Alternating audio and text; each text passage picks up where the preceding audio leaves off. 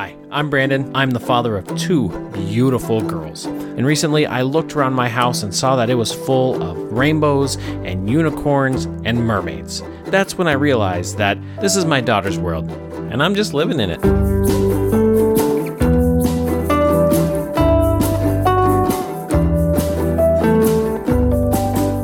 What is up, girl dads? Glad you're back here with me. I wanted to dig into another dadism. It's one that's near and dear to me. I use it a lot for myself. I use it a lot for everything that I do, really. It pertains to all aspects of life.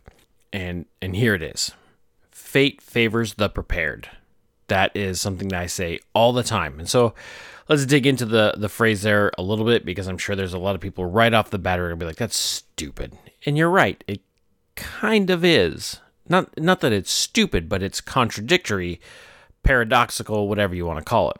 Okay, so fatalism, right? You don't have any say in the matter. Things happen how they happen is what it is.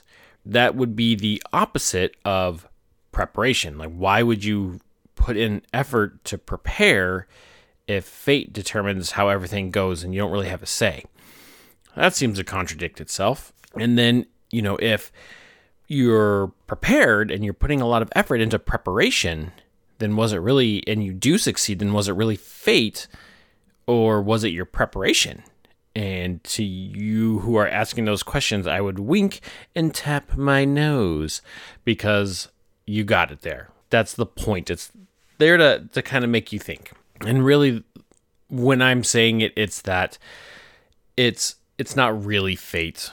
It's the preparation. It's the hard work. And then there is that aspect of timing, right? You have to be prepared. You have to be ready for the right situation. When the right situation arises and it meets your preparation, that's how you get success. That is more true than everything else. So it's more of a fun way to get people thinking, chewing on things. So that's my dadism, right? Fate favors the prepared. I always say it all the time. I was really thinking about it this weekend because I was spending some time out on the smoker. There are the two camps of dad. There's the ones that take up mowing and having perfect lawns, and then there's those that take up smoking random meats. I'm on the smoking random meat side. I do manage my lawn, but I have to be honest, I hate mowing. I absolutely hate it. We have the lawn. I love the lawn, but I hate mowing it. So I'm not going to be one who spending a bunch of extra time getting perfect lines. I'm really just out there trying to get it done as soon as possible. And I can't talk my wife into getting me a ride-on mower, so that's is what it is. So I was out there this weekend, and I just got into smoking during the pandemic. I was sitting here, I was like, I got nothing to do. I've been wanting to try barbecue for a long time, so we pulled the trigger, got a smoker. So it's a really small smoker. It's not the best. It's a starter one for sure. It's great for learning on, and I've learned a whole bunch. And one of the biggest lessons that I've learned is that you really, really, really have to be prepared. There's not a lot of room for error in this thing, right? There's a lot of nicer machines, a lot of nicer products will give you some. So think of golf clubs.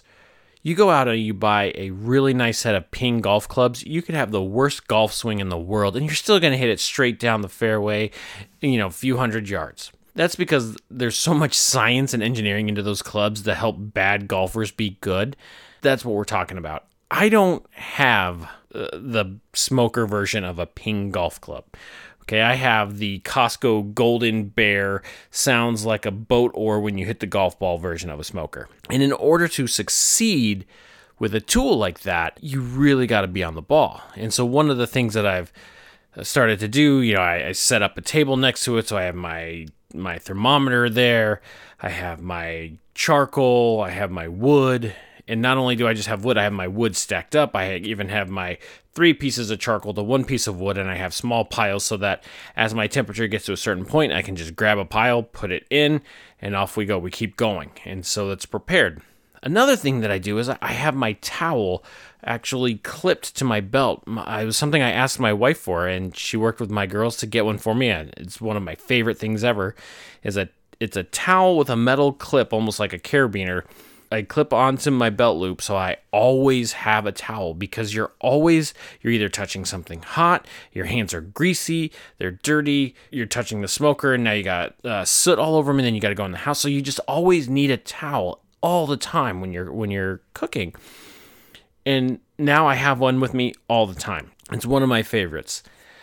And then while I'm doing all of that, in between, I got about 20 to 30 minutes before I need to check on my, with my fire management and all of these things, I'm reading. And the book that I'm reading right now, or I just finished with this last smoke session, because I was smoking brisket, and it's like 6 hours. So 6 hours for the very small piece of brisket I did, 6 hours. Big brisket is a lot longer than that. I was reading the book called 5 Conversations to Have with Your Daughter. Again, that just reinforced for me this idea that you have to be prepared. You have to know what you're getting into, or once you're in there, you have to be ready for the next situation. And that's true for cooking. It's true for being a parent. I think that's something that as dads, we don't do enough of. So we have all of the self-help books to help us be better, to be great. We've read all the diet things. We've read all of the ultimate performance things. But how much time have we spent investing in learning how to be a parent? How much time have we spent investing in what happens next? I do believe that life prepares you. So when you are a dad, each stage prepares you for the next stage, and they ease you into it. They don't just leapfrog from toddler to puberty, right? So there's a lot of stages in there that kind of bring you with them through it, and you can have time to prepare. But if you're adjusting at the same rate they're adjusting, how much help are we to them? We are still helping them because we've been through it, but we could be more help to them if we were anticipating what was to come and prepared for it. Just like if we went camping, we can have a good camping trip if we just wing it, we just decide to jump in the truck and go.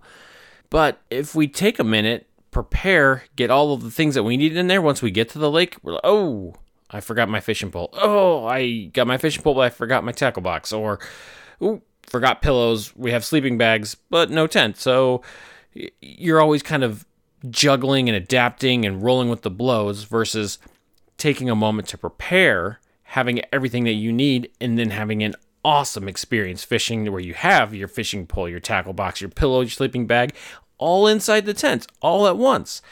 And yes, I have been in both camps. I have rushed off and forgotten random pieces. I've planned and forgotten random pieces. I've planned and had everything put together. And I tell you, it is worth the time to figure out what you need and to double check and make sure that you have it. So I think I'm going to put this challenge out there. This challenge is for you dads. It's for me as a dad. That we need to continue to learn and develop and prepare for the stages that our daughters are going to go through. The stages that our daughters are going to go through are hard, and they're not very different. They're similar to what we did, but it looks different. Okay, so a lot of the challenges that our kids are going through are the same challenges that we went through. We went through bullying, sure. We went through mean kids at school, but we didn't go with mean kids in the internet. So it's the same, but it looks a little different. So we have to consider these things. There's a lot of other messages that are going on there too. When we were kids, the messaging back then was to the current culture. The culture is different now. And the messaging to our kids today is very different than the messaging that our kids receive now.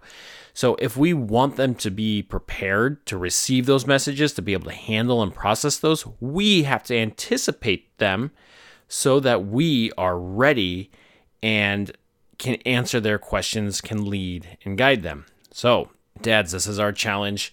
Be prepared, research, learn, get coaching, do whatever we need to do to be the best dads that we can. Thank you for listening, folks. Don't forget to like, subscribe, and share this with all those girl dads you know.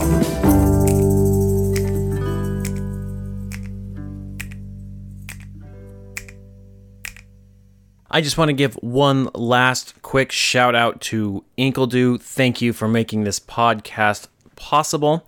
I encourage all of you to please go get some of their delicious coffee or join into one of their meaningful conversations. You can find Inkledo Podcast everywhere that podcasts are streamed.